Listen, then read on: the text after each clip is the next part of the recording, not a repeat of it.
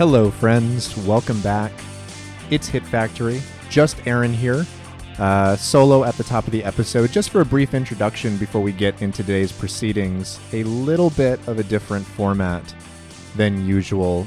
We got an opportunity to sit down with a friend of the show, David Parsons, who is the host of an awesome podcast called Nostalgia Trap.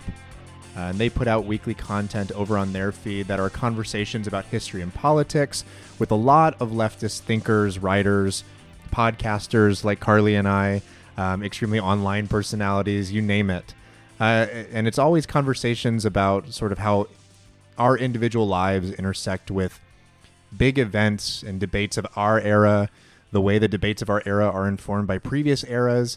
And as the name would imply, it's also a really great show about that trap of nostalgia and whether or not we can ever truly break free from it and look at our lives and our history with a good sort of critical lens. It's a project that obviously resonates with Carly and I, given what we do here on Hit Factory. And so we thought it was an awesome opportunity to get together and just chat with David. He really is doing a fantastic show over there. As an entry point, friends of our program, Aaron Thorpe and Donald Borenstein, have both guested on recent episodes, so check those out if you want to. But lots and lots of great content over there. Really, really can't recommend Nostalgia Trap enough. So for the purposes of our conversation today, we decided on a really interesting film, 1994's Natural Born Killers, directed by Oliver Stone. I think this is a really great conversation about the film itself, its enduring significance. Whether or not it even is significant anymore comes up a whole lot. But it's also a broader talk about problematic and difficult art that extends well past the legacy of NBK and up to some timely examples that we're talking about online even today. So I'll get all the housekeeping out of the way here at the top and just let the episode run in a moment. But follow along with us at Hit Factory Pod. For biweekly bonus content, you can subscribe to the show at patreon.com/hitfactorypod. Linda, Jesse K, our overlords, thank you both so much, always. And without further ado, here is Natural Born Killers.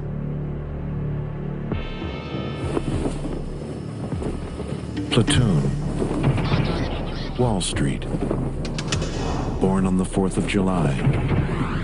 JFK. Oliver Stone's vision has changed the way we saw our past. Now he takes a look at where we are and where we're going. And you will be shocked at what he sees.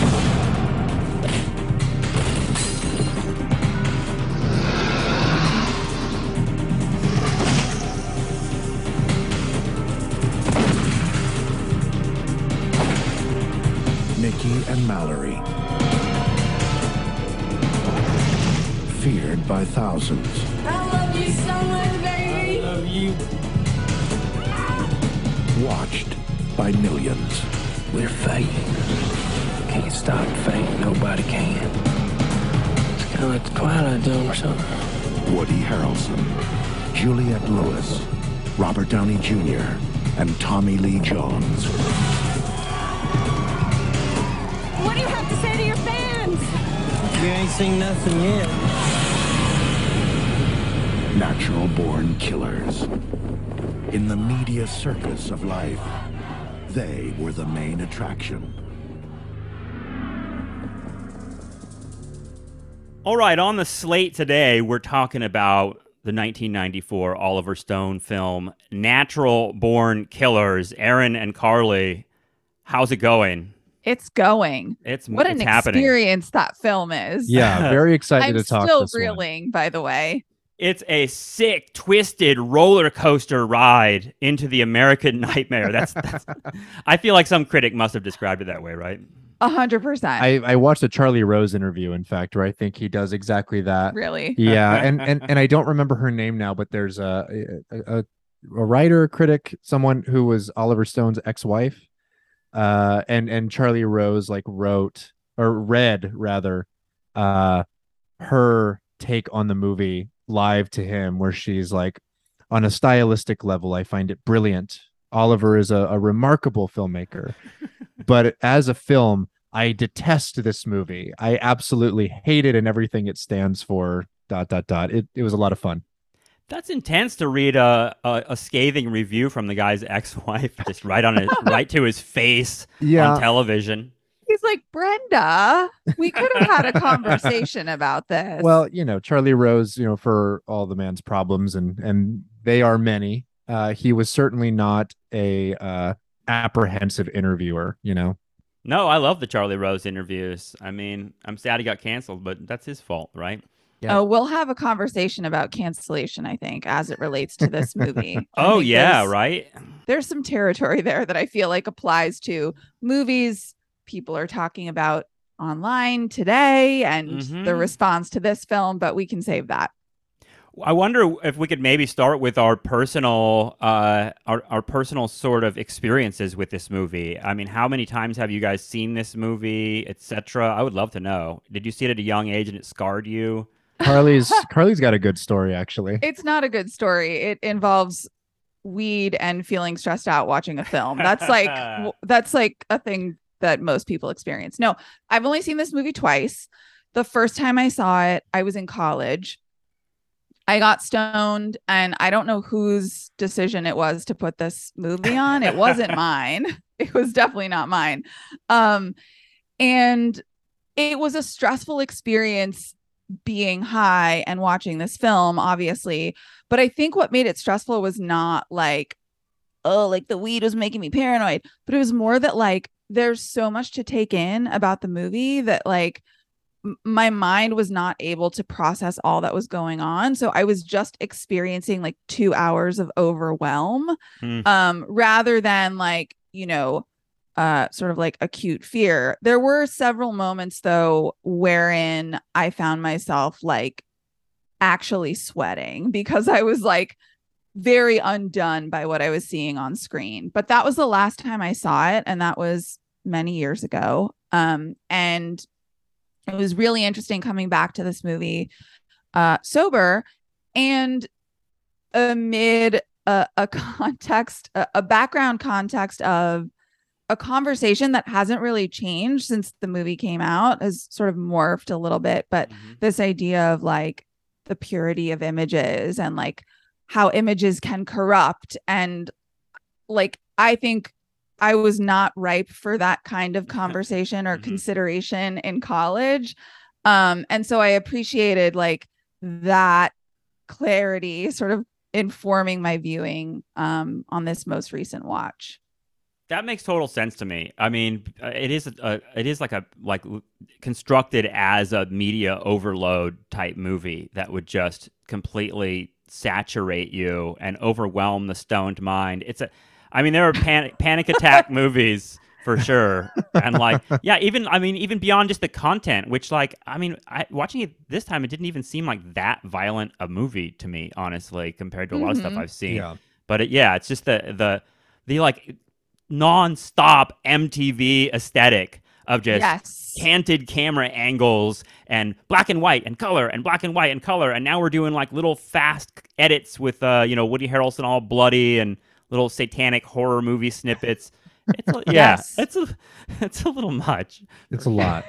How about you, Aaron? For like a 19-year-old stoned mind to be like, sure, I guess we're watching this. Yeah. And on my end of things, this is actually the first time I've seen this movie in full. I've seen snippets of it.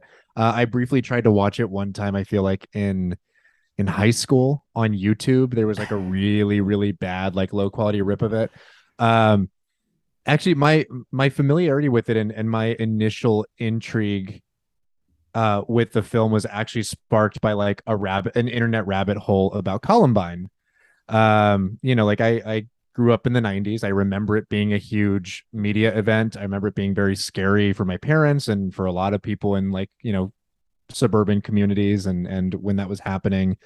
And for whatever reason, and it wasn't anything like, I found something resonant in their messages or anything. I just found the idea of and the ideology behind like mass shooting, and specifically like these kids who decided I'm going to go to a school and kill people, like I found that fascinating is kind of a nasty word for it, but that is what it was. It was sort of like this fascination with this fixation on like what that is.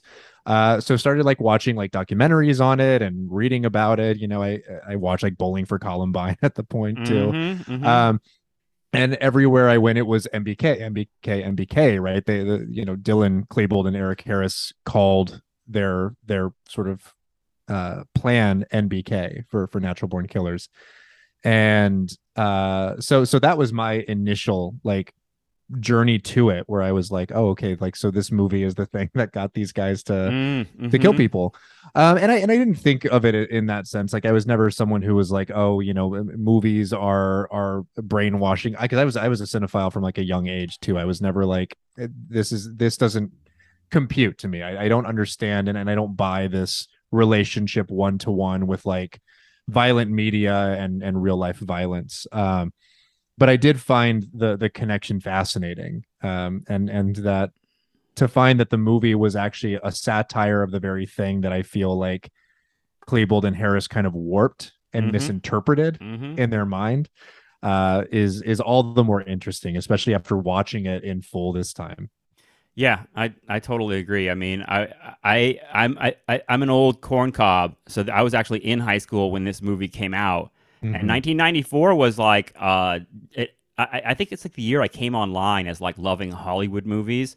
It's the year that like Forrest Gump came out. You guys just did The Fugitive. I was like a huge Fugitive guy. I mean, I was like 15 years old, but like Natural Born Killers was a new edge, and it was part of. I mean, I guess we'll talk about Tarantino at some point, but that name Tarantino was like all over the place in 94 because Pulp Fiction was coming out and it was like making a big splash at all the film festivals, and it felt like cool and subversive and punk, and like there was some charge to Natural Born Killers, knowing that Tarantino had written the story, and Oliver Stone was just coming off like JFK and like all these like huge successful movies, and a whole like 80s of like making movies about the Vietnam War that were supposed to be like the hardcore.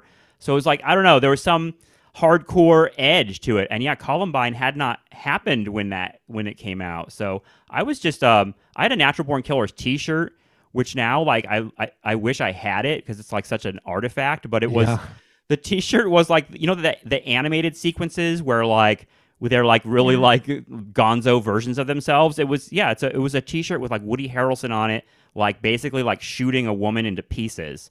And now I'm thinking about like, what the fuck was I doing wearing this as like a 16-year-old kid? I don't know. That conversation about media and violence was so dominant. I remember at this time, like in school, we were writing essays about media violence and what it means to live in a world where media is super violent. And the word that I know the conversation is the same in some ways, but the word that I don't hear anymore is desensitization. Everyone used that word. They said, yeah, we're becoming desensitized. And Natural Born Killers seem like almost like a troll at that whole idea. Yes. The demands for sort of like the purity of images are, I think, a response to a hypersensitivity to like violence or perceived violence. But sort of only on the plane of media and media consumption, not necessarily like, you know, a hypersensitivity to say like the violence of our police state, right? Like that's where I find the breakdown to be illuminating and troubling in terms of today's discourse. But yeah, I mean, I was old enough in the 90s. I didn't see this movie when it came out. I didn't see it till I was in college, which is some years later, but I do remember the conversations about particularly video games and violence. Like parents were really obsessed with the idea that like video games were like corrupting children's minds. And of course, like, you know, the ratings for films and the way that those were sort of policed when it comes to kids and music too, like the conversation around Marilyn Manson as it relates to the Columbine kids, I think is another important one. And all of this kind of signaling a broader, like critical posture towards media and not necessarily the acknowledgement of the structural forces informing Oh, a yeah. violent society, or like a propensity towards violence. You know, capitalism is built on violence. It's built on exploitation and oppression.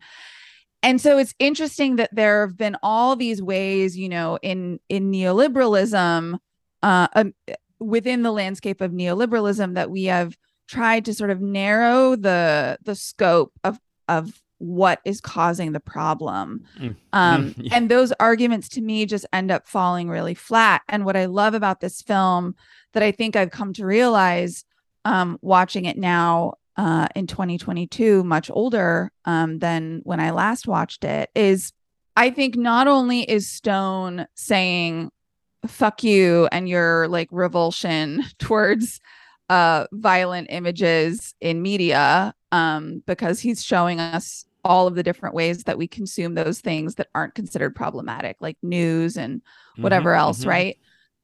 But I think he's also saying, like, these people aren't natural born killers. Like, they were created this way. Like, they were turned into this by society.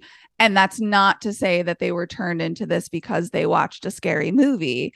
I think he points the finger at a lot of other institutions in the film that are implicated in their violence.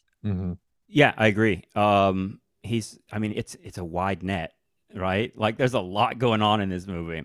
A frenzied is the only word I can think of to describe it. And he seems almost as like confused as anyone else in the movie about the kind of movie he's making. Yeah, like there's indictments here of media, there's indictments here of law enforcement, there's indictments here of like you know, the myth of the nuclear family, all of these kinds of things happening. There's systems and cycles of abuse happening here, and you know, the Rodney Dangerfield shit is some of the nastiest shit, I swear to God. Yes. It's psychotic, but it's also really, really like kind of brilliantly handled. Yeah, it's the most to me, it's the most memorable part of the movie is the like sitcom abusive father scene. That's pretty early in the movie. Yes, that just lacerated me when I was young. I didn't know what to think of that. Like I think that kind of combination of the sitcom style and the like really rough violence it became kind of cliche after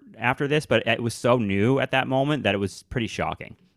Yes, I think there's so much about Oliver Stone's style and his like the deftness with which he collages images and different kinds of media that like now is well tread territory, and there's a consuming audience that kind of recognizes that cinematic language.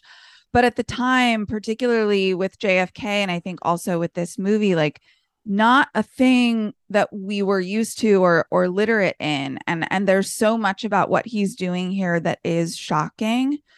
But I wanted you to go more on that, because I think the Rodney Dangerfield stuff is really, really incredible. Yeah, I mean, there's just like a potency there. I read too that I guess Rodney Dangerfield was given permission to like rewrite his entire scene, like all of his characters' dialogue. So he like really juiced it up, and I guess probably made it, you know, flow a little bit more like a punchline. But he was reading these really horrific, awful you know, lines of it dialogue. sounds like Rodney Dangerfield. It still like sounds like him, even though like the shit he's does. saying is so fucking gnarly. Jesus. Yeah, which makes it even creepier. You know, it's like here's this very sort of like iconic comedic figure saying these really awful, terrible things, and doing so in like a cadence and in a way that feels familiar to us. It adds that extra sort of like textual level of familiarity and comfort that makes the whole thing that much more disarming.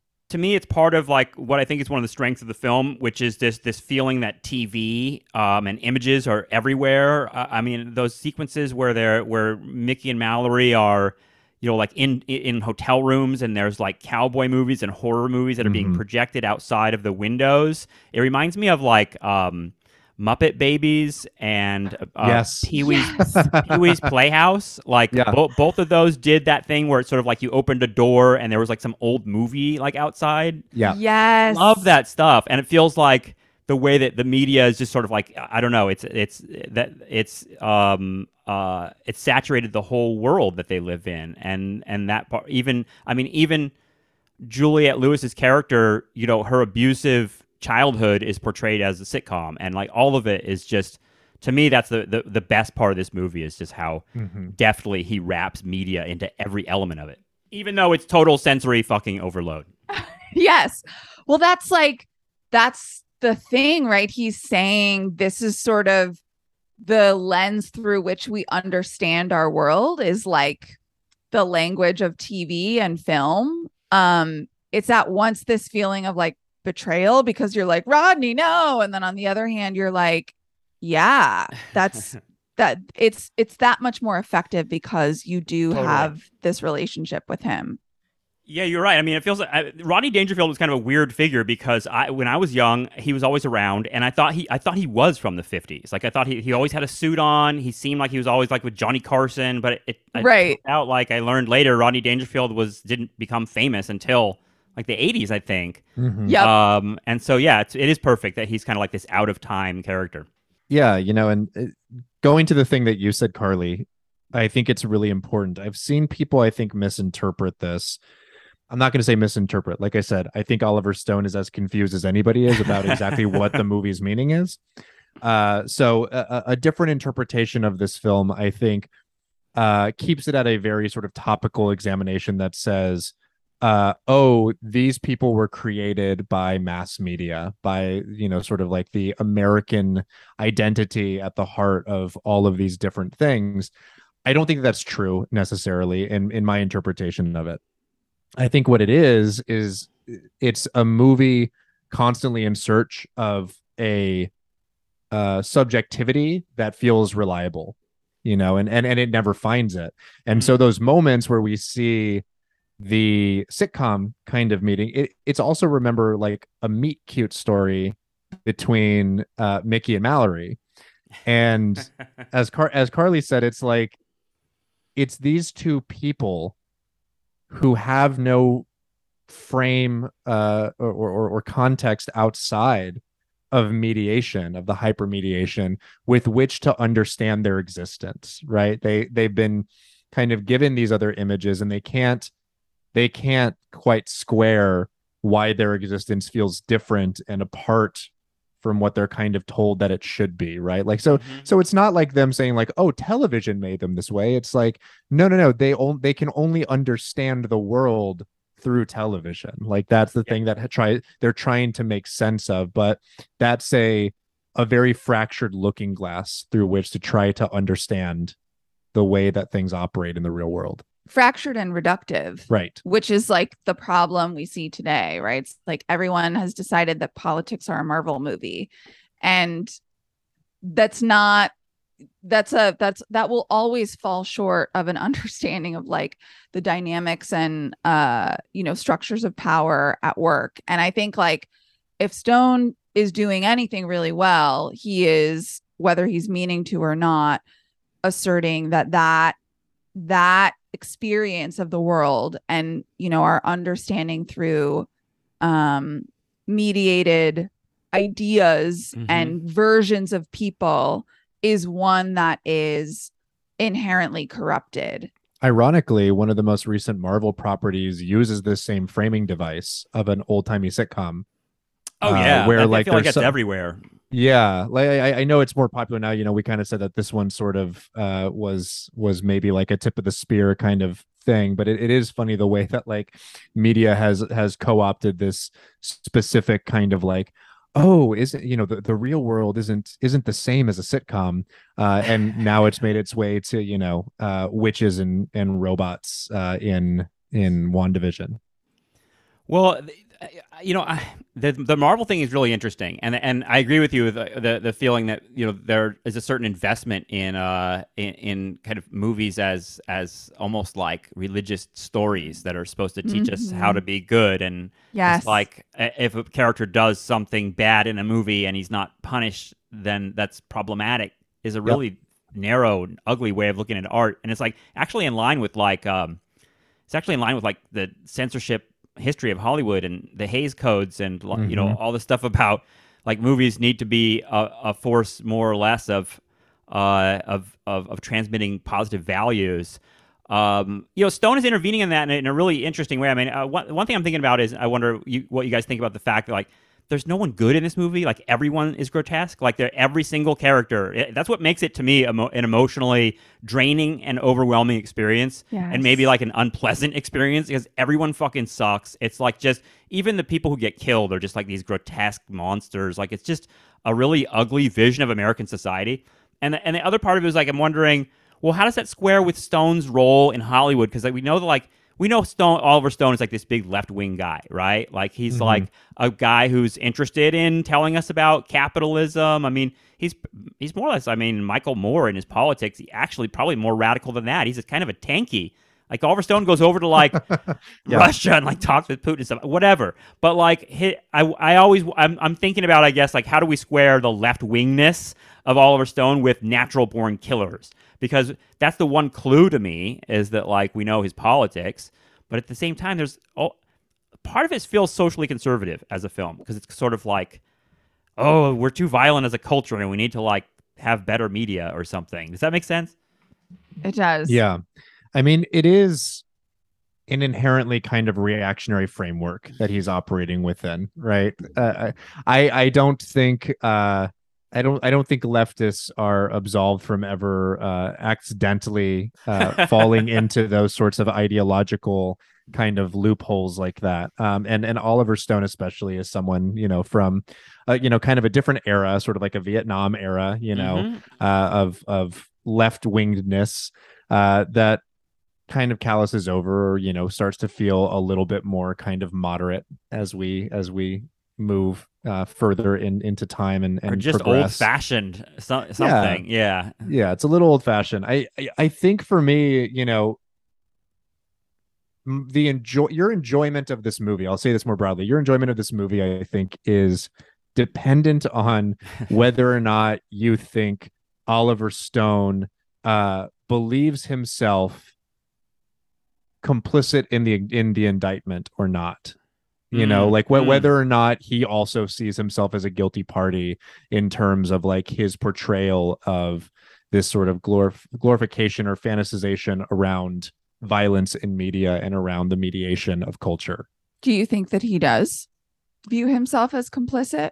I like to believe so. Yes, I think because I enjoy this movie. I think it's really good. And because the movie, I think, so often while towing that line falls on one side or the other, it feels kind of it's certainly heavy-handed, but also like that's an understatement. I think subtlety is overrated as a value, and especially as a judgment system for art. I think sometimes you need a blunt object, and I'm okay with it. This is a polemic, right? I mean, It really is. It's meant to be. It's not meant to be a nuanced reflection of all the subtle elements of violence in American society. It's meant to like have a giant thesis and hit you over the head with it over and over again. I don't know. It made sense in '94. I really did, because it was like that's the. Yeah. I mean, he really. I feel like part of the history of this movie is that he kind of hit the moment right, because in '94 this was when the like Tonya Harding and Nancy Kerrigan thing was happening. This is when, I mean, in '94 was and before you're already like leading into an era where like tabloid culture and the stuff that that Robert Downey Jr.'s character is supposed to represent, this like, slime ball. I don't know if you guys remember like Current Affair and Hard Copy and all this bullshit. Oh, Yep. Yeah. That was. I mean, that seems like Natural Born Killers. It's funny because it's like. It seems like, reaction to that, but also like takes place in that world. It's an extension of it. It's capitalizing on the same impulses. Yes, I totally agree. I am guilty of watching when I was younger, America's Most Wanted. Love that show. Like, yeah. Cops was one of like the highest watched shows on like TV up Yeah. until it got, summarily canceled because of the 2020 demonstrations. Right. Yeah. What an it's interest- era! It's almost like a lead up to social media because you're like people were all of a sudden you wanted to see real shit. Like Jerry Springer was also Yes. popular during this time, where you just Yeah. saw like I want to see trashy regular people fighting, and like Mickey and Mallory totally seem like they're an extension of that Jerry Springer universe, and we were looking for. That's the thing is like I guess the who's complicit in this too, because the audience is part of this, and he portrays like Yes. Americans as like pretty stupid and just eating this shit up. Yeah. Yes. Mhm. I'm so glad you mentioned this. This is what I wanted to talk about. I think this is like particularly germane to the conversation around Blonde, which I won't get into for fear of getting canceled. Is it out? I haven't seen it yet. It's not so out, right? It played at Venice. I think it also played at TIFF. It's gonna do like a theatrical run for the next like couple of weeks, and then it's going on to Netflix. I think next weekend. Oof, I at love the time of all that recording. guy's movies. So Me too. I'm looking forward Yeah. to it. Yeah. Again, another What's person. the problem? Another person who loves using a blunt object. He's not subtle at all either. Andrew Dominic. So But this is the thing, right? It's like, is there a belief that media can and should indict institutions of power and the sort of corrupted corners of our society by utilizing the images and like sigils of those things? Sure. There are some people that believe no, that is not possible. You must not show those things. Those things are not allowed, and they cannot ever be used to make a point about the things that they are supposedly indicting. I disagree. And I think that within the right hands, forcing an audience to participate in and perhaps confront their own salaciousness towards violence and other things that we deem evil, that I think that under the right hands, that can be a really effective tool for subversion and, in some rare cases, like radical art. And I don't know that Stone is quite there, but he's more there than most other directors, particularly with this film. And so when you say, David, like that he's using this like blunt object, like that to me is not only indicting himself and the audience, but I think he's also forcing us to ask the question of like, what are the kinds of movies that tell stories that are moralizing? Like, are they always these like nice sort of like Oscar baity, like, Amistad or whatever? Or like, are they films that actually like entrench us in the very things that we are like most ashamed of in our society? Yeah. No, that it's a provocation, and I think you're right, Aaron. And I don't really know what he means by it in some ways.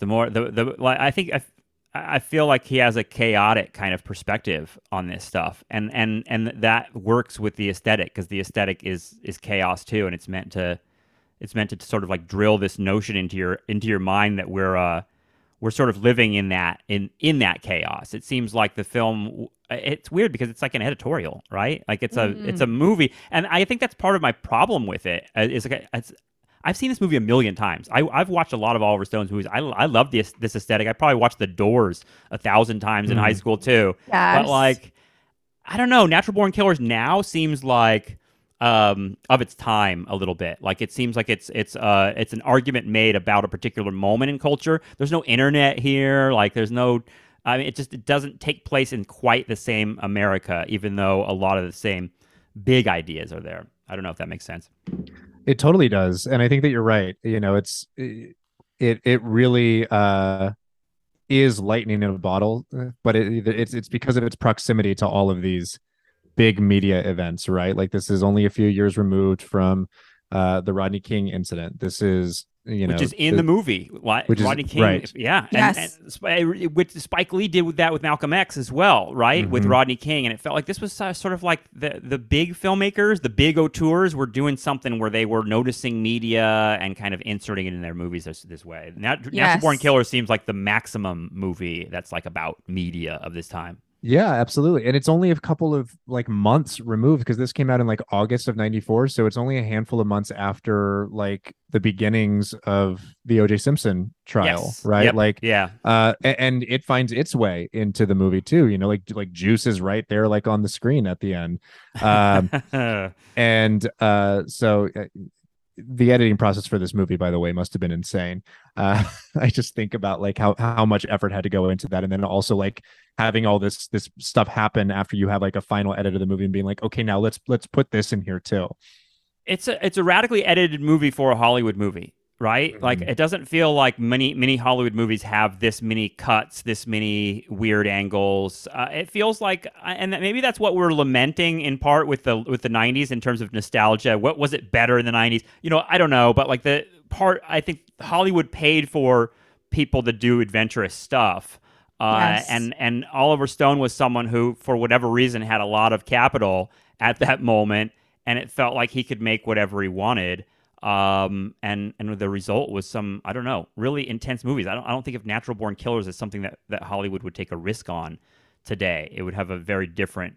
It just feels like a totally impossible movie to make in the 21st century. I could be wrong about that, but No, You're 100% right. There's no fucking way this would make it past anyone's table. Like this film is not only talking about things that I think very few movies like explore in the way that he is exploring them, but it's also a movie that is meant to make you uncomfortable, and no one fucking wants that anymore. Everyone wants films right now, or assumes that people want films that make you feel good, baby bird everything down your gullet for you, leave no rock or idea unexplained or unindicted, right? It's like we've had this conversation on the show before where it's like a character does something problematic, and if you don't like have a person in the movie saying what you did is problematic,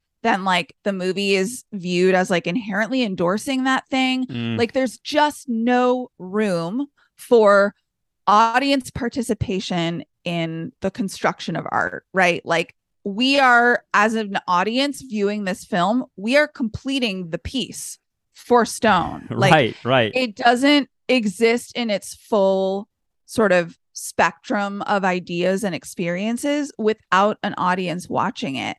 And that is something that Hollywood does not care about or spend time and money on. And I think particularly when it comes to movies that are examining institutions of power through very charged, explicit imagery, that's definitely not a territory that anyone wants to go in, except for, say, Andrew Dominic, and like everyone's losing their fucking shit about it. I was going to bring this point up, and to be clear, we have not seen the movie. I do not know whether or not the movie is going to be good. For all I know, it could be a complete and utter failure. But there's so many of these kind of charged, like finger pointing questions that I'm getting, that Carly's getting, like all of our friends when people talk about this movie online, which is like, why do you want to see this? And part of my reason, I think, stems from what we're talking about here, which is we don't really let filmmakers make provocations anymore with studio money and allow them the opportunity to like fail miserably at trying to like make these sort of like blunt artistic statements in ways that are uncomfortable and unsettling and maybe in somewhat bad taste. Like we just don't allow that to happen anymore. It's like a thing that and it's not because we have a newfound like moral clarity or anything like that. It is because go ahead. It's not a thing that like people are willing to take a risk on anymore, and it's all sort of it's very driven by capital. It's not driven by any sort of moral impulse. 100%. It's the profit margin that needs to be, that has become so extreme at this point that like there's no room for films that, you know, make a little bit of their money back, right? It's like everything has to be like,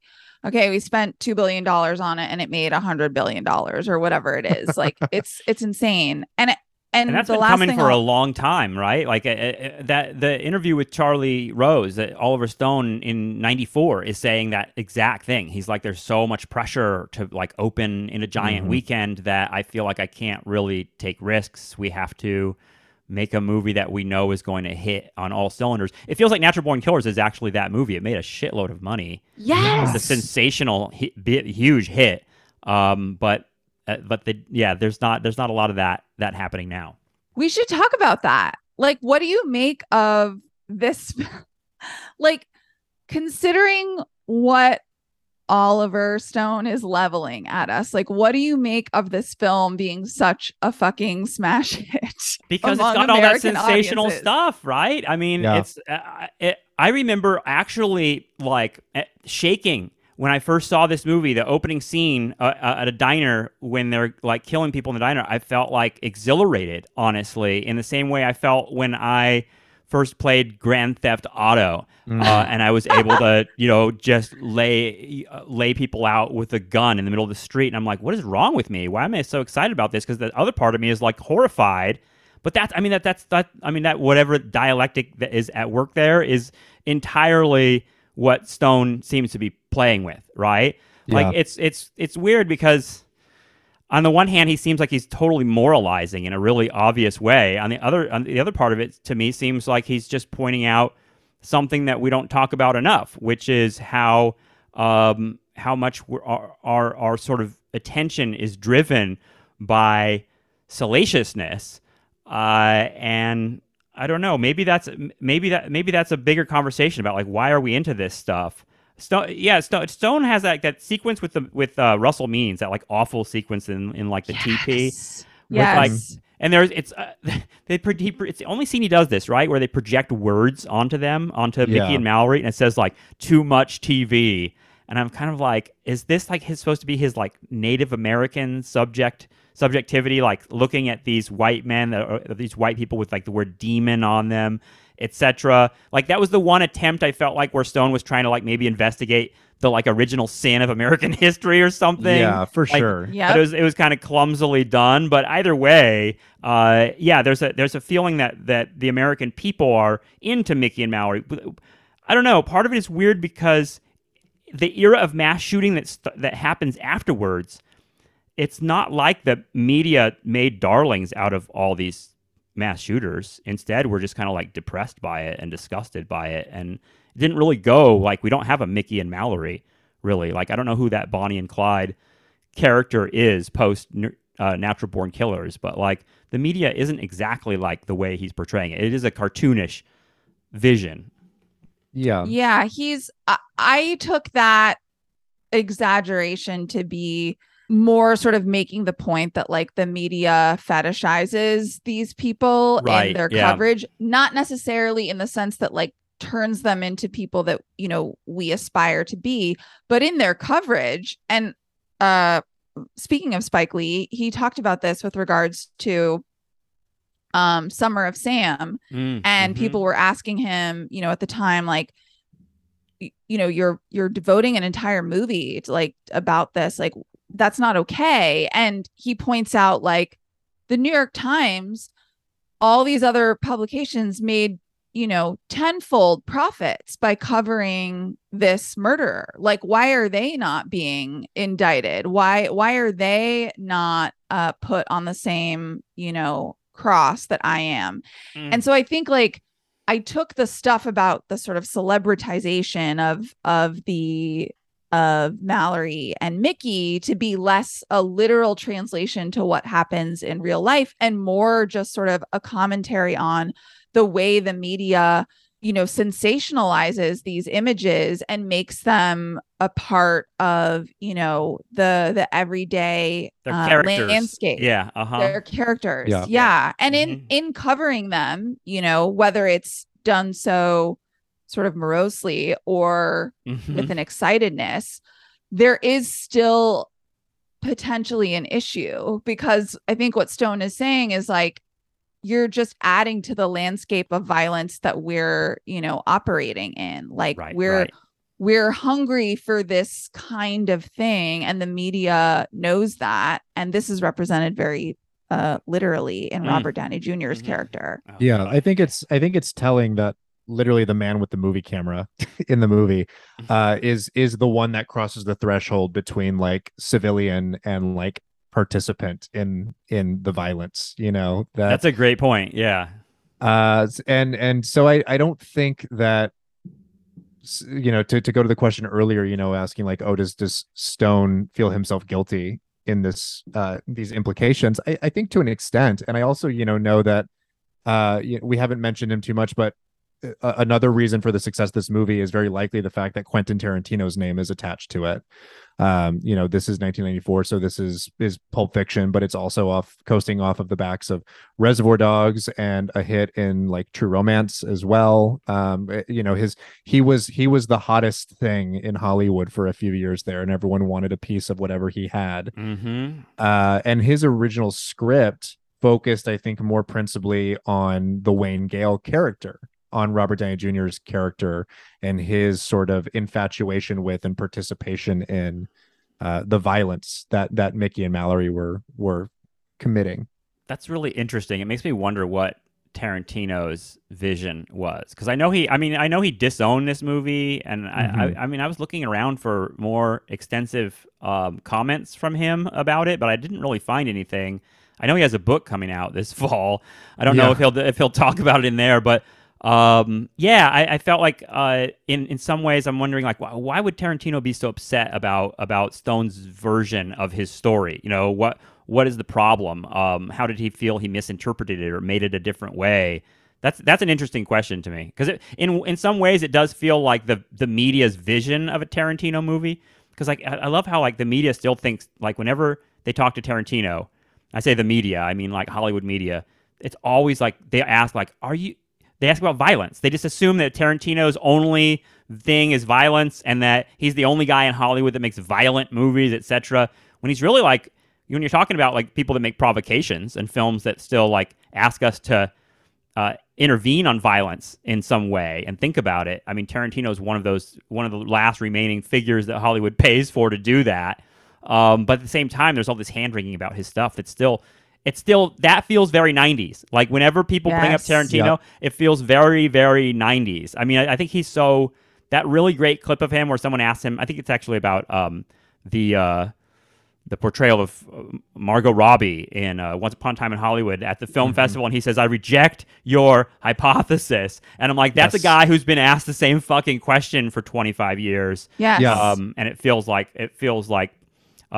that's there in Natural Born Killers. He's already sort of thinking about media and violence, but we get Stone's vision of Tarantino's story.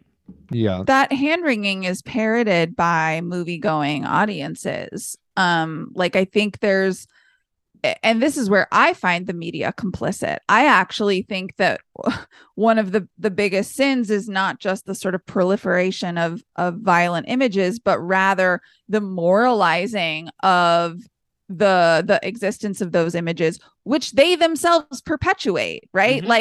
It's hilarious to me, someone who operates in and around media asking a director about violent images. I'm like, that's literally the currency you all operate in. It's art, man. I mean, I really think of, I just think of films as paintings in a lot of ways, and in the sense of like, all of these tones and shades, whether it be violence or sexual assault or any of these horrible things, are part of the world and part of the paint that filmmakers use. I mean, it'd be really weird to like go to Picasso and talk to him about Guernica and be like, wow, you're putting a lot of violence up on that on that canvas, brother. Why don't you make something positive for us to look at? It's kind of like, what the fuck are artists for then? Like, right. I mean, that is a debate, right? I mean, people do have different visions and expectations of what art is supposed to be. We are the cinephile type people who are like, we want art to be challenging and fucked up, and I don't care if it's fucked up because it's part of the sort of palette of our world. But I mean, I have to recognize, in part because I've taught classes on film, that to younger people who have deeply different visions of what film is supposed to be. And for them, they don't want to see stuff that's unpleasant, and that to me is crazy. But different strokes. Different strokes. I think like part of that is, I'm going to make a broad assertion here that is not founded on anything other than my observance of the world and people in it. A hot take, I believe, is what that's described as. Yes. Hot take, yes. I think like the demand for images that are not ever challenging, unpleasant, painful in any way is a response to how painful just existence has become, and how yes, totally. Mm-hmm. How much we need screensavers, baby, just to bliss out to. And rather than taking a critical posture toward the structural and institutional powers that are creating the immiseration we are all entrenched in every single day, we point our finger at a movie or a filmmaker or an author. And that's all well and good. Like, if you want to, restrict that pedophile's access to capital, I will not stop you.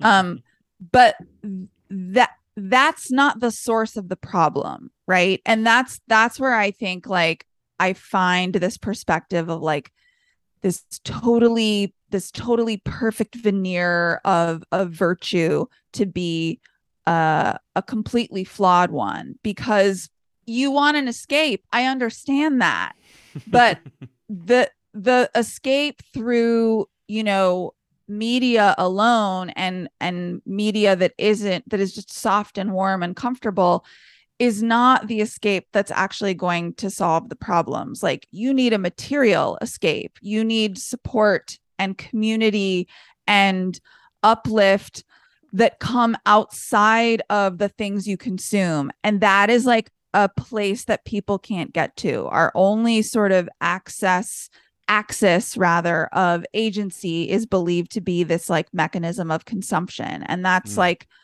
not true, first of all. And that like is a shitty existence for you to be like, oh, the only place I have power and control over like what my lived experience is in the things I watch. That sucks. Yes. But if we have a device in our pocket that like allows us to watch something constantly, then you're describing something that's like drug addiction. Like, I need the nice stuff at me, and then sometimes the bad medicine.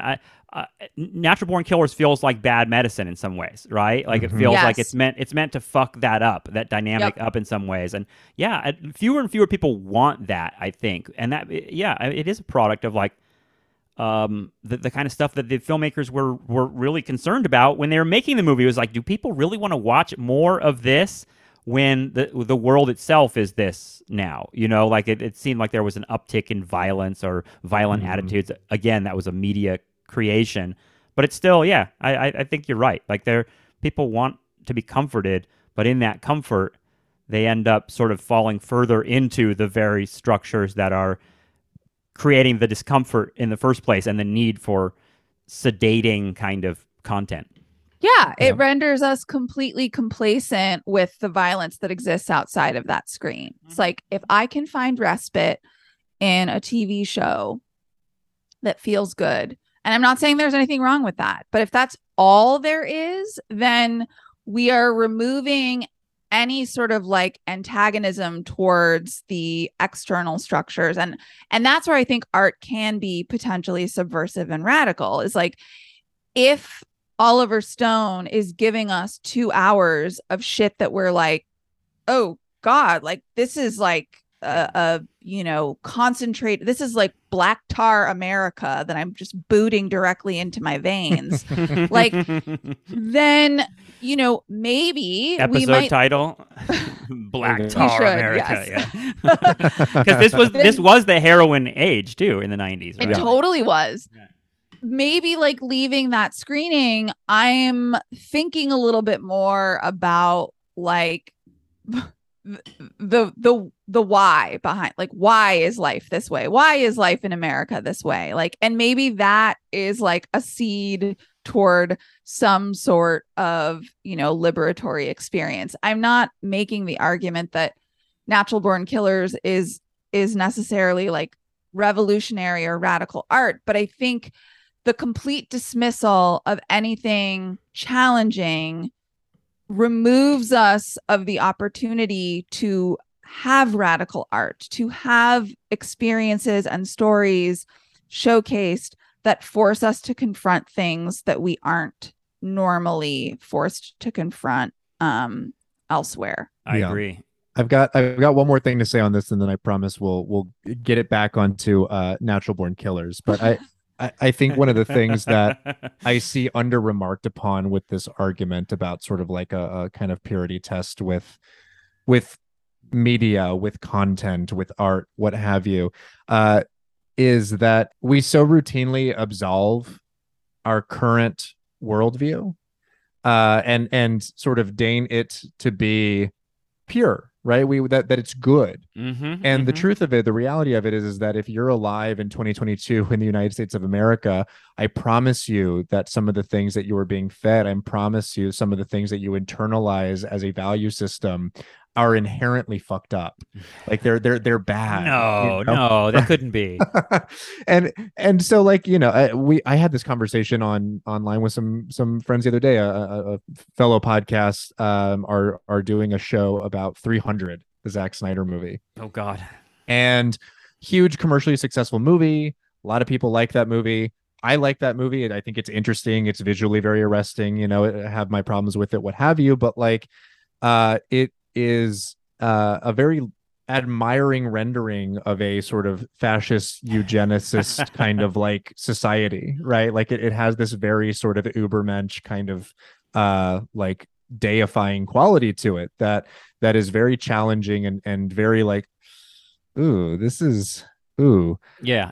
But I didn't hear many people talking about that when it came up, right? Because it was kind of like married in sort of like this genre fiction, and also because like it just, again, it wasn't blunt. It wasn't a one-to-one like this movie is about fascism or anything. You could easily miss it. You can miss it, right? And because for whatever reason, like people took to it. People found like I knew people, I grew up in a pretty conservative community. I grew up kind of like in the church as well. I knew people who like internalized that idea of like 300 like masculinity, and we're like, this is badass. Like this is cool, right? Like we should be killing babies that are born weird like that. But you didn't get fascist pilled while you watched it. No, I didn't. Right. I survived to today and I'm able to look at it critically. And that's ultimately the point. It's like, yeah, it's just interesting the way that, like we set our sights on things that have a more obvious kind of reflection of a sort of cultural value system or a problem in culture that we want to critique and say like, you mustn't look at that, like divert your eyes. Whereas a lot of other things in society are just sort of intrinsically imbued with a lot of these same problematic visions, and pass idly by because they couch it in more shit. Marvel movies, perfect example. Marvel movies are a perfect example. Yeah. We use the concept on our show of the Trojan horse a lot to think about, like, I mean, actually with Andrew Dominik and his film Killing Them Softly, the Trojan horse as being like, the filmmaker that and the artist, because I mean Brad Pitt is sort of a Trojan horse in his own way in his career of like inserting certain thematic ideas about violence and capitalism, particularly into their films. And the Trojan horse, I feel like there are fewer and fewer filmmakers that are doing that. Like the maximalist film, like the Natural Born Killers is a maximalist film, right? Like this sort of genre of like just giant pulsating, everything firing at all cylinders. Like Wolf of Wall Street, I feel like is a Trojan horse film in its own way, right? Where it's like you sort of like, and that's why it's a similar film in the sense of how it was received, right? People look at it like, wow, Scorsese made this like gross celebration of like frat boy Wall Street behavior. Right. And you're like, well, he's painting with those tones, right? The fact that you are saying this is just a celebration means that that's how you sort of witnessed it, right? where, you know, and I'm again not saying like there's a absolute meaning on this stuff, but it's pretty hard to miss in things in Wolf of Wall Street and Natural Born Killers, that these filmmakers are obviously sort of intervening on the excitement of the image themselves in order to kind of play with what's underneath.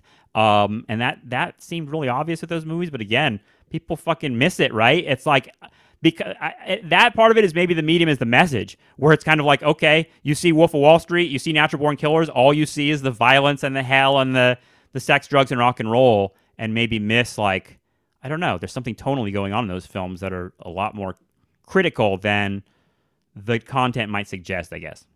Yep. Absolutely. You know who celebrates Wall Street, gang, is Barack Obama. Ooh, burned. Uh-oh. Like, this is my point, right? Yeah, it's like, yeah. it's easy to point at Martin Scorsese and say, Right. oh, like, you're lauding like all of these Wall Street guys and bro culture. And it's like, that's a movie. Okay. First and foremost, let's talk about the way that like our society does that in real life and destroys people's lives as a result of that pedestaling. Like, that's where I get really incensed, because I'm like, you think that policing these images is you policing something real, and it's not. Like, take that antagonistic posture and put it towards the institutions of power that are actually creating the things that you think this movie is celebrating.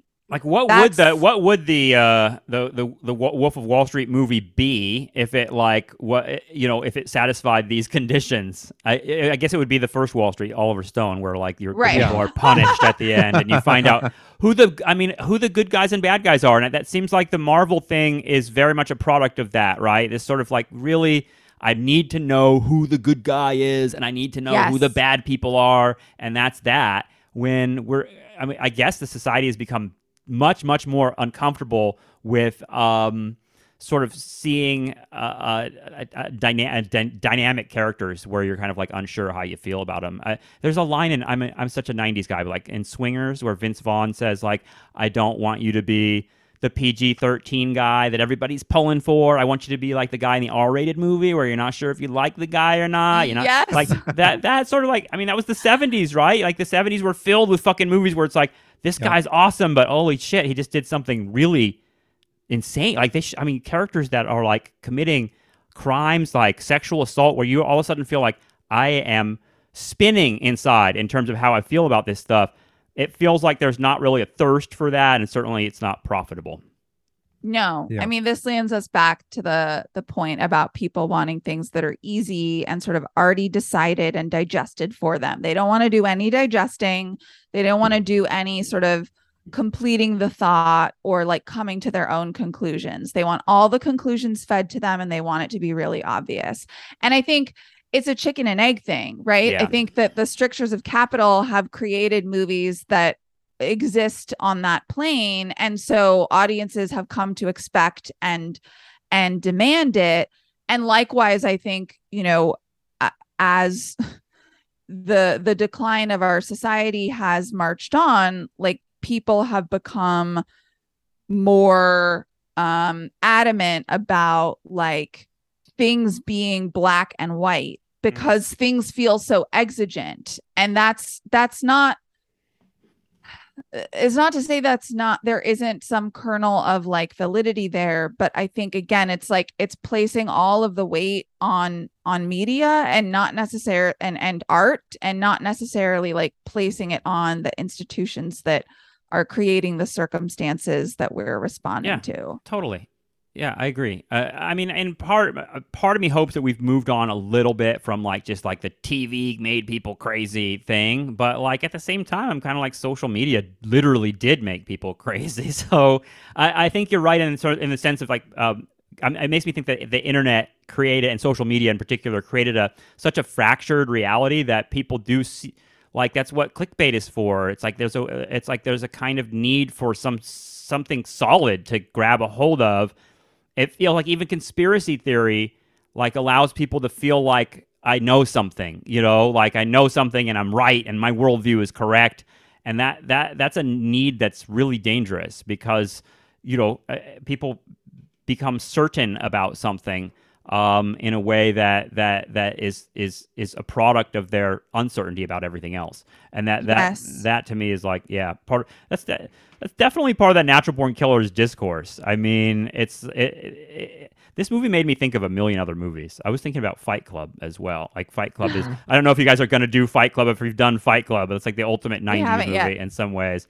But it seems like it's like similar territory, right? You're like watching two criminals together. You're like, it's about the media and violence, but it's totally different in terms of its aesthetic approach and its sort of value system. And it's only, 5 years later? Yeah, something like that? Yeah, it's 99. That's right. Feels way more modern to me. I'd say this guy just watched Fight Club the night before I watched Natural Born Killers, and I'm like, Fight Club seems like it's in a totally different world, even though it's talking about the same shit. They're looking at the TV and they're saying like, oh, the TV made us this way. There's like sort of like TV baby discourse going on in Fight Club.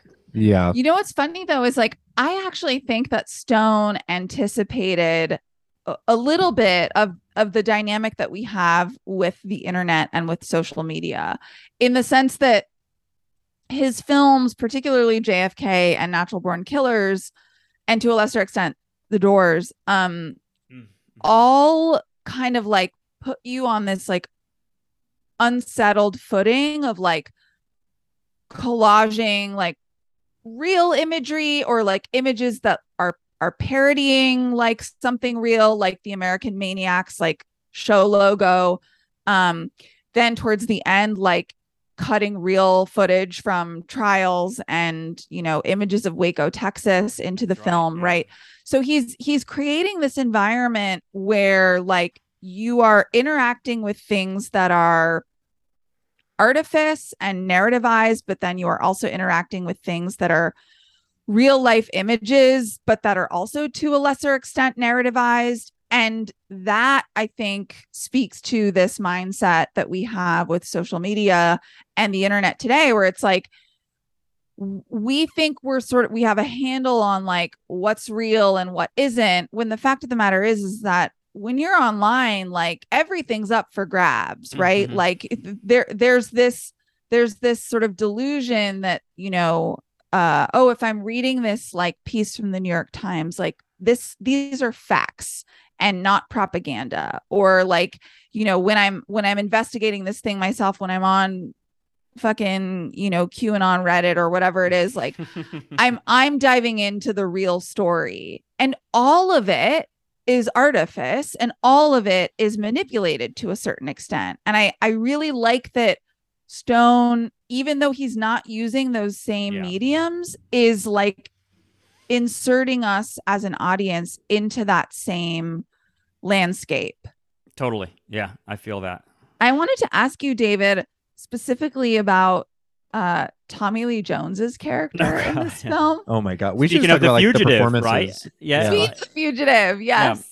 Yeah, we haven't talked about the people that are in this movie at all. Like Tom Sizemore before he completely boned out of Hollywood on drugs, and Tom Sizemore was such an electric character or figure in 90s movies, and then just went away. But he was on that Dr. Drew show. That's right. Yeah, it's a sad Celebrity story. Rehab one. It is really sad. Wait, he was? Yeah, he was on like a later season of like Celebrity Rehab. He got into like smoking meth and shit like that. Yeah, like, really bad. Oh, I didn't know that. He was struggling with addiction. I knew he was struggling with addiction. I didn't know that he went on sort of like a televised, you know, adventure of his recovery. God. Yeah, he really had some struggles.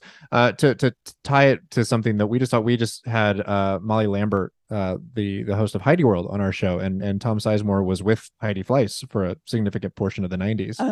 That's right. Yeah. I mean, which was again like tabloid celebrity. It was one of those stories. But yeah, Tommy Lee Jones is really fucking like disgusting in this movie. I mean, they all are pushing it. It's clear that Stone wanted them to like push it to the like maximum cartoon grossness, like Tom Sizemore, and I feel like Tommy Lee Jones characters are like licking their lips a lot. Yes. They're like just really gross. His mustache is really gross.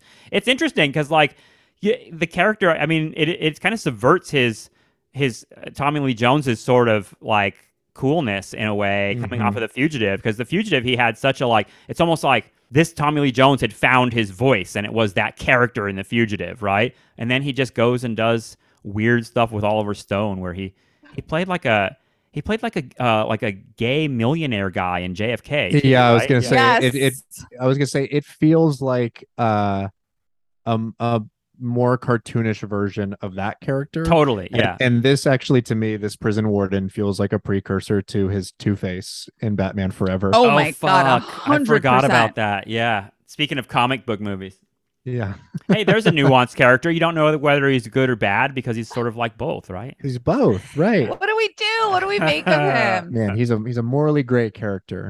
No, but I wanted to ask you like what you made of Tommy Lee Jones, specifically his casting, which I think you touched on as like the prison warden, but like the role that he plays in the film, particularly the back half. Like I think there's a lot of interesting stuff going on there, but there was I had like a bunch of like mixed feelings watching him. I mean, the only thing I'm thinking about is The Fugitive again, because he in The Fugitive he plays such like a positive vision of what law enforcement could be, whereas in this film he plays the opposite, like the nightmare of what law enforcement is, basically like a plantation slave owner or Yes. overseer is how it's portrayed. So it makes me wonder about like the consciousness of that and even like Jones's politics, because I'm sort of like, he often plays that like lawman, that good lawman. I mean, No Country for Old Men is another example of him like playing this like lawman who's like the good guy, the one that we actually feel like, oh, this is why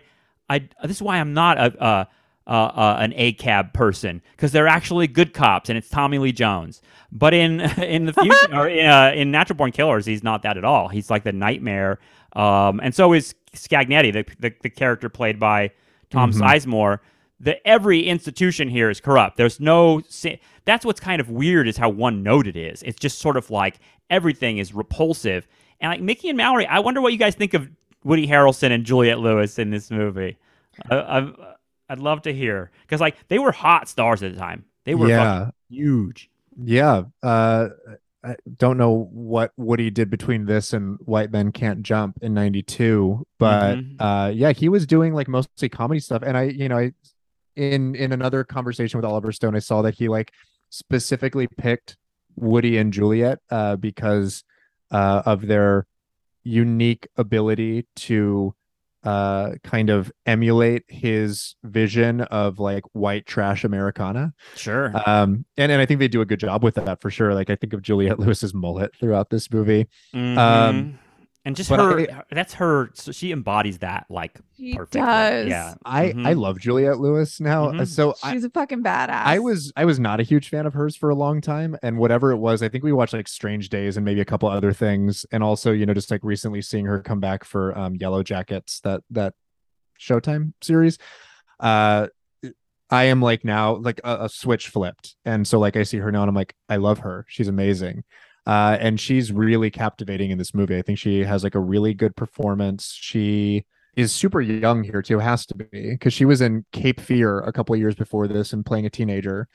God, but Scorsese, Oliver Stone. I mean, they were. She was everywhere in this. She was. Yeah, and she did edgy stuff too. I always felt like, oh, like this girl, if she's in a movie, it's probably going to be interesting. And that broke down in the late '90s, but that's another story.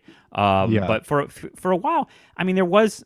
We haven't mentioned it, but like, the 90s were an edgy moment in movies, and like there was this sort of indie thing going on, and Tarantino, I guess we have mentioned it, Tarantino embodies that thing. If like all of a sudden Hollywood's looking for new ideas. I mean, it is kind of like a micro 70s in a little bit, right? Yes. It's like Hollywood's searching.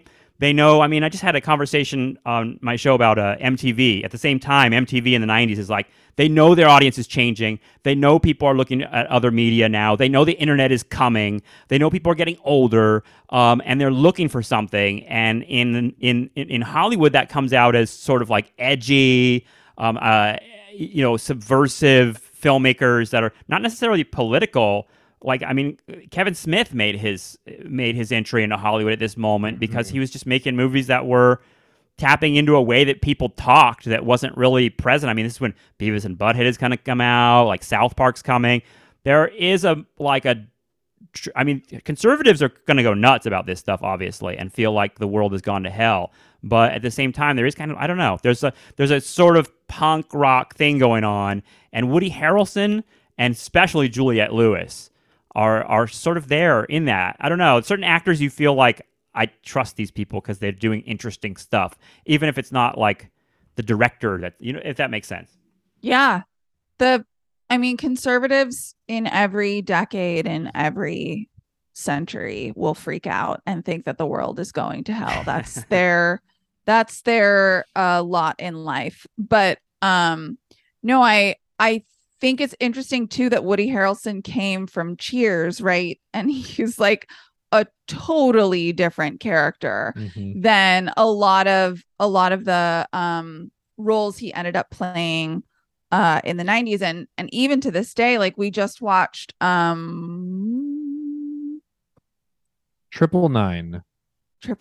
Yes, we just watched Triple Nine, and he plays a detective, an alcoholic. He's a great character in the film, but again, he's like tapping into this sort of like darker, like rawness, which like, where his career started is very much not that place. But he, in this movie, I think embodies something really important, which is like that sort of charisma that that Stone is ascribing to figures like Woody, or rather Mickey. Right. That Woody Harrelson is able to play this person who is, utterly horrific and completely depraved, and also kind of charming and like a smooth talker, and like he looks good, right? Like when he's in his murderer man costume that he shows up in all the comic versions of him, where he's like got that white t-shirt, his glasses, his hair's in a ponytail, and he's wearing the gun holster. Like, he looks really good. But he plays that, like, that very narrow line of like someone who you like are briefly deluded into thinking is charming, and also like a terrifying, horrible man. He plays that really well. Yeah, that quality of his seems like it's something that filmmakers picked up on in the 90s and just have been exploiting ever since. And he kind of found like this. There's something unnerving about him. At the same time, he looks like this kind of like charming American farm boy type guy. I think it was the 90s that he had a reputation too in public as being like kind of a bad boy that smoked a lot of weed. And so like there was I mean, drugs were an element of this film. Like Natural Born Killers was, I went to UC Santa Barbara, which is a school that's like all like just a weed party school. And like we had like screenings of movies, and the double screening in the late 90s was Fear and Loathing in Las Vegas and Natural Born Killers. Yeah. Like, that's the like 420 screening, right? And I'm like, what does it mean that like a bunch of stoned college kids want to go watch these quote unquote nightmare roller coaster rides into Twisted America or whatever, and weed is the sort of entryway. I guess what I'm getting at is that there is a kind of like, I don't know, it's a kind of rhyming of the 60s counterculture in the 90s that happens, and Stone is totally kind of like the carrier of that. And now I realize that, well, it makes sense that like boomers who experienced the 60s are kind of subtly present in the 90s too, and we end up with like Woodstock 94, Woodstock 99, Lollapalooza. If you watch Lollapalooza clips on YouTube of like, Perry Farrell and all those bands, I mean, they're hippies. They're like, it's like it is a redo. Yep. And it feels like Natural Born Killers in a weird way is like sort of like, this is the legacy of 60s thinkers.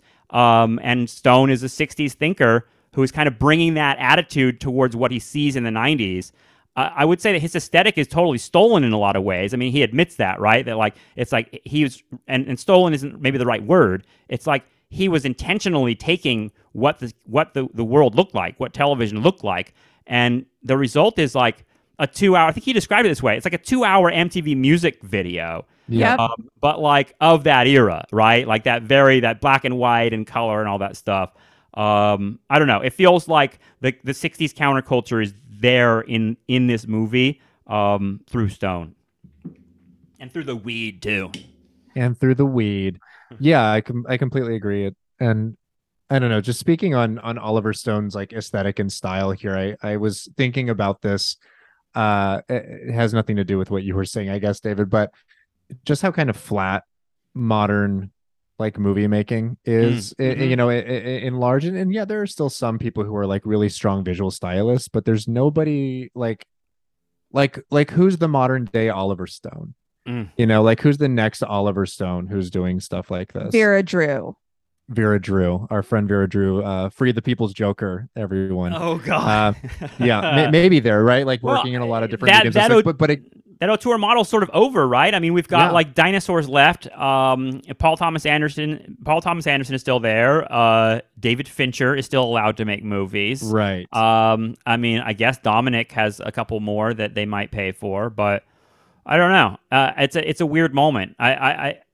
I see those schedules for like Marvel movies, and they're like, these are the like 48 Marvel movies that are scheduled for next year, and it's just sort of mind-boggling. But Yeah. that's the nostalgia trap part of me is like, and I think what you guys are doing with your podcast too is like, let's examine a previous decade as a way of sort of thinking about where investigating that thesis and that nostalgia idea, because we're not saying, oh, things were great in the 90s and now they're shit.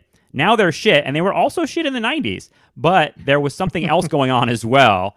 And I mean, Natural Born Killers rests at sort of at the apex of that transition in some way, because it's right before mass shootings explode into the national consciousness. It's right before the internet becomes the sort of dominant social and economic model. I mean, there's a lot going on, but Natural Born Killers feels like, I don't know how. I guess maybe we could close with like this question. I wonder what you guys think about the legacy of Natural Born Killers. Is it around? Because I don't feel like people are quoting this movie. Like, does it have a cultural cachet for people? Yeah, we were kind of talking about this before we watched it, and I kind of had the sense that in modern culture, Natural Born Killers is probably known more for its proximity to and its, I'll say inspiration, but I say that with like an asterisk. It's Yes. inspiration for a lot of sort of like copycat killers and acts of violence that were sort of lended some ideas from this movie. So the And I think that controversy is what people remember more than the movie itself. Yes. I would argue that that's true. Yeah. Like that people remember that more than the actual film. And also just because like I have always, like I said, I've never seen this movie, and it wasn't because I didn't have interest, but I have heard from many people who have seen it who have just said, yeah, it's okay, it's messy, it's not a particularly subtle movie, it's kind of a blunt satire. Gets a little repetitive and boring, I have to say, in the prison sequence. It's like just prison for once it becomes a prison film, I'm just like, this is going to last for an hour, and and it's just going to be like the same thing over and over. Mm-hmm. Yeah. But with Oliver Stone specifically, like, and I think this about JFK too. JFK is a movie with tons of problems, right? It's a movie that peddles in some like almost immediately debunked conspiracy theories that were like dated by the time the movie was released. It has like a very clear kind of like weird homophobic through line, like that is it's very unfriendly towards like the gay community. It calls them the homosexual underworld or something like that in the movie. Basically asserts that gay people are why JFK is dead. Right. And those wily scheming gays in New Orleans. Scheming gays in New Orleans dressing up as JFK is still a better movie than Natural Born Killers, don't you think? I think so, yeah. But and my point is just that, like for all the problems that I can find in JFK narratively, all the problems I can find in Natural Born Killers in terms of its thesis being kind of muddied, as a stylist purely, there is no one else like Oliver Stone. No one makes a movie like Oliver Stone. And it's always mesmerizing. Like there were a couple of moments that I just had to like rewind and rewatch in this, just because of the use of different mediums and film stocks and angles. Like it's just like a master like tactician, yes, playing with film. And on that front alone, it's a thing that I was not anticipating. because no one had told me to anticipate it, though I should have, but It's I'm the kind of kind a of movie that latecomer. can make you a cinephile, honestly, because it calls attention so much to like the apparatus, and you're all of a sudden thinking about Yes. exactly what you just said, Aaron. You're like sitting there being like, how'd they do this? And like, wow, look at that.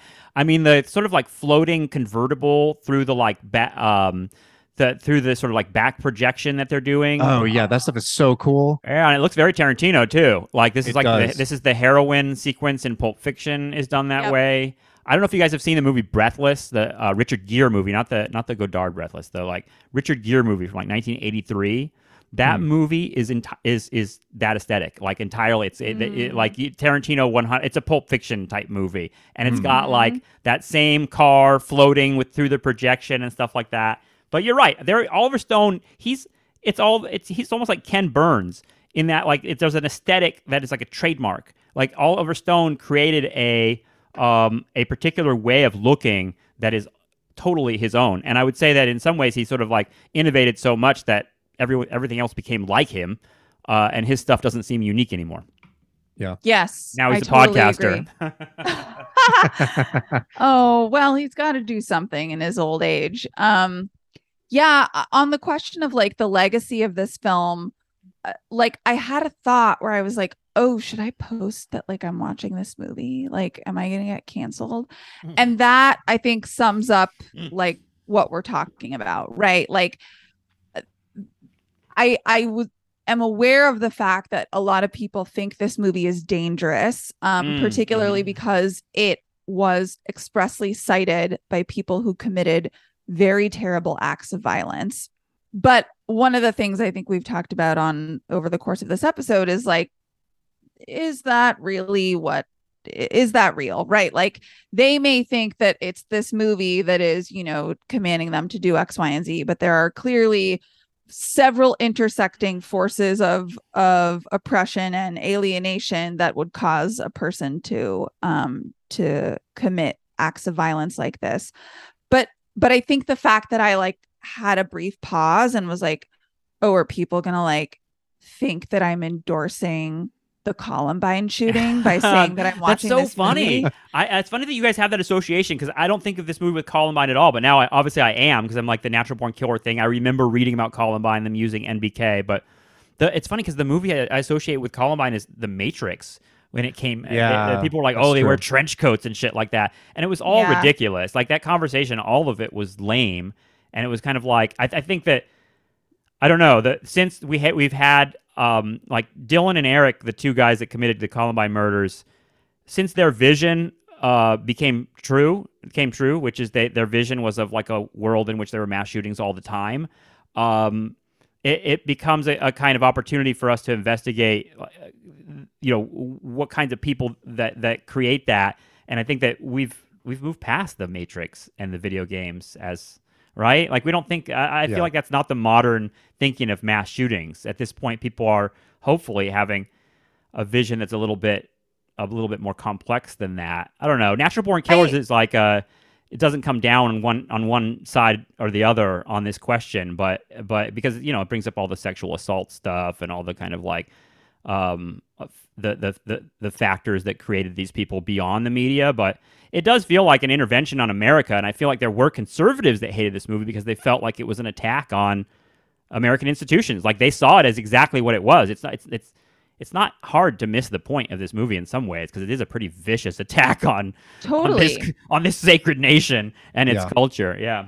Right. And that's the problem, right? People, I think, see this movie and think, oh, the violent images in this film cause violence in the real world. Please. And not the violent images in this film are reflective of the violence that happens in the real world. Mm-hmm. And I want to be clear. I don't associate this movie with Columbine. I know that other people do. Oh, yeah. Now I'm remembering that. Yeah.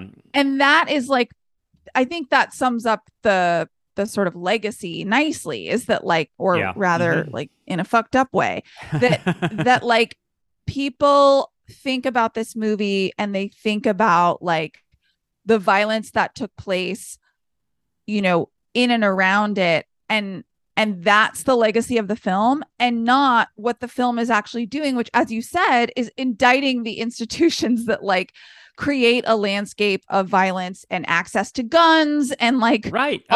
all of that stuff. Like that the movie is not thought of as an indictment of those things. And I wish that it was, which is why I was actually really excited for us to talk about this film, because I think I will just say, like, I actually like it better than JFK, which is probably controversial and will get me canceled. But like, as an artistic statement and as sort of like an exploration of the power of images, not to corrupt, but to actually like force us to confront our corruption. I think this film is incredibly effective. And even if it's not successful, I appreciate that he is attempting that feat.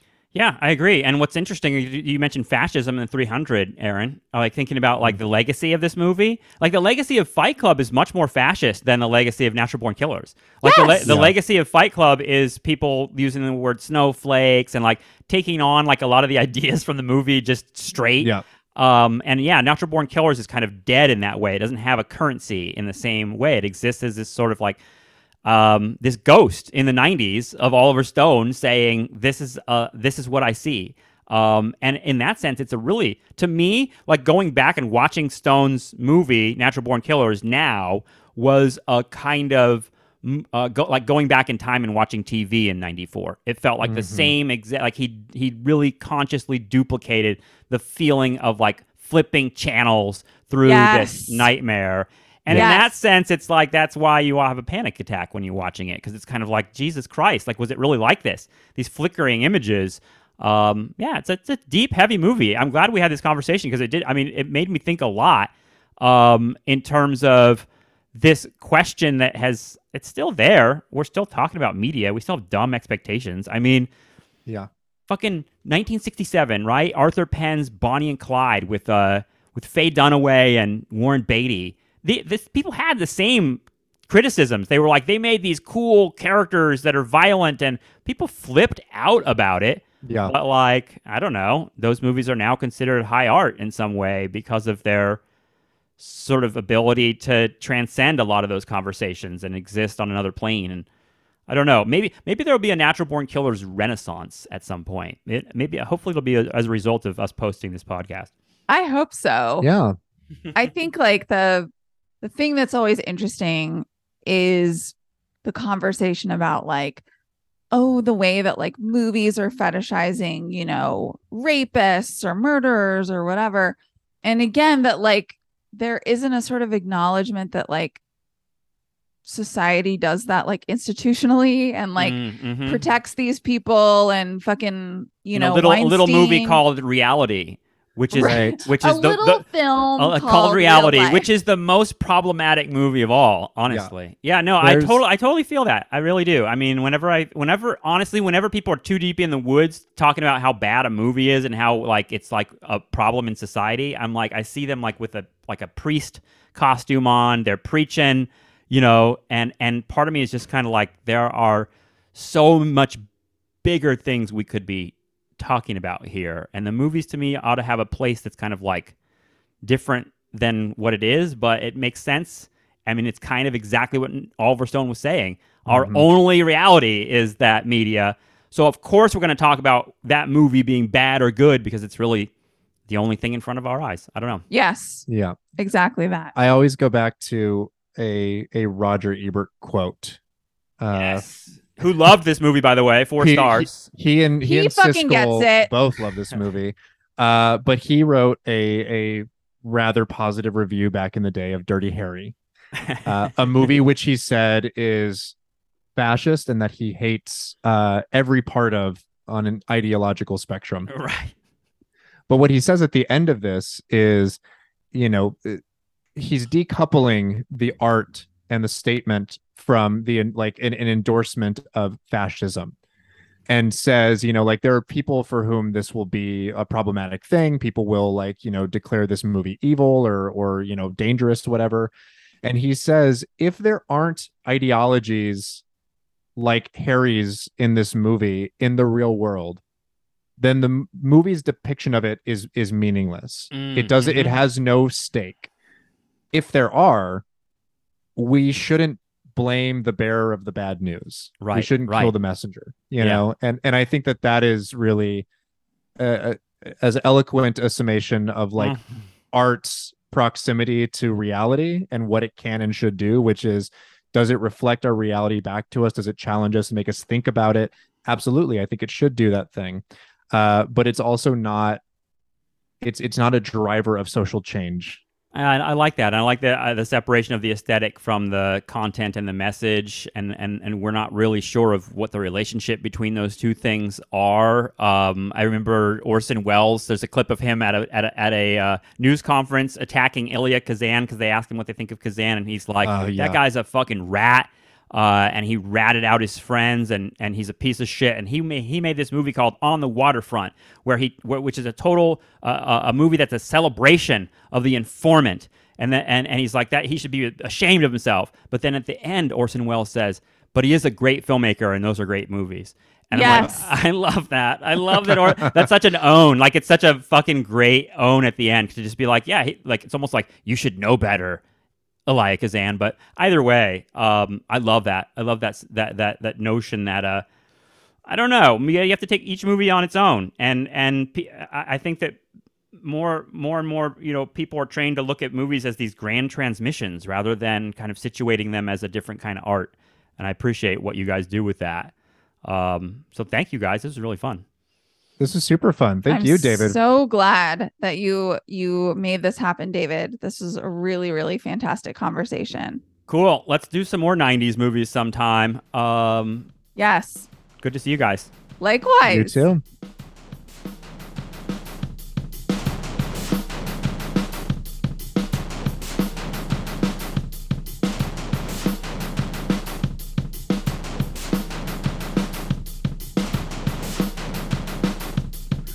This world rejects me.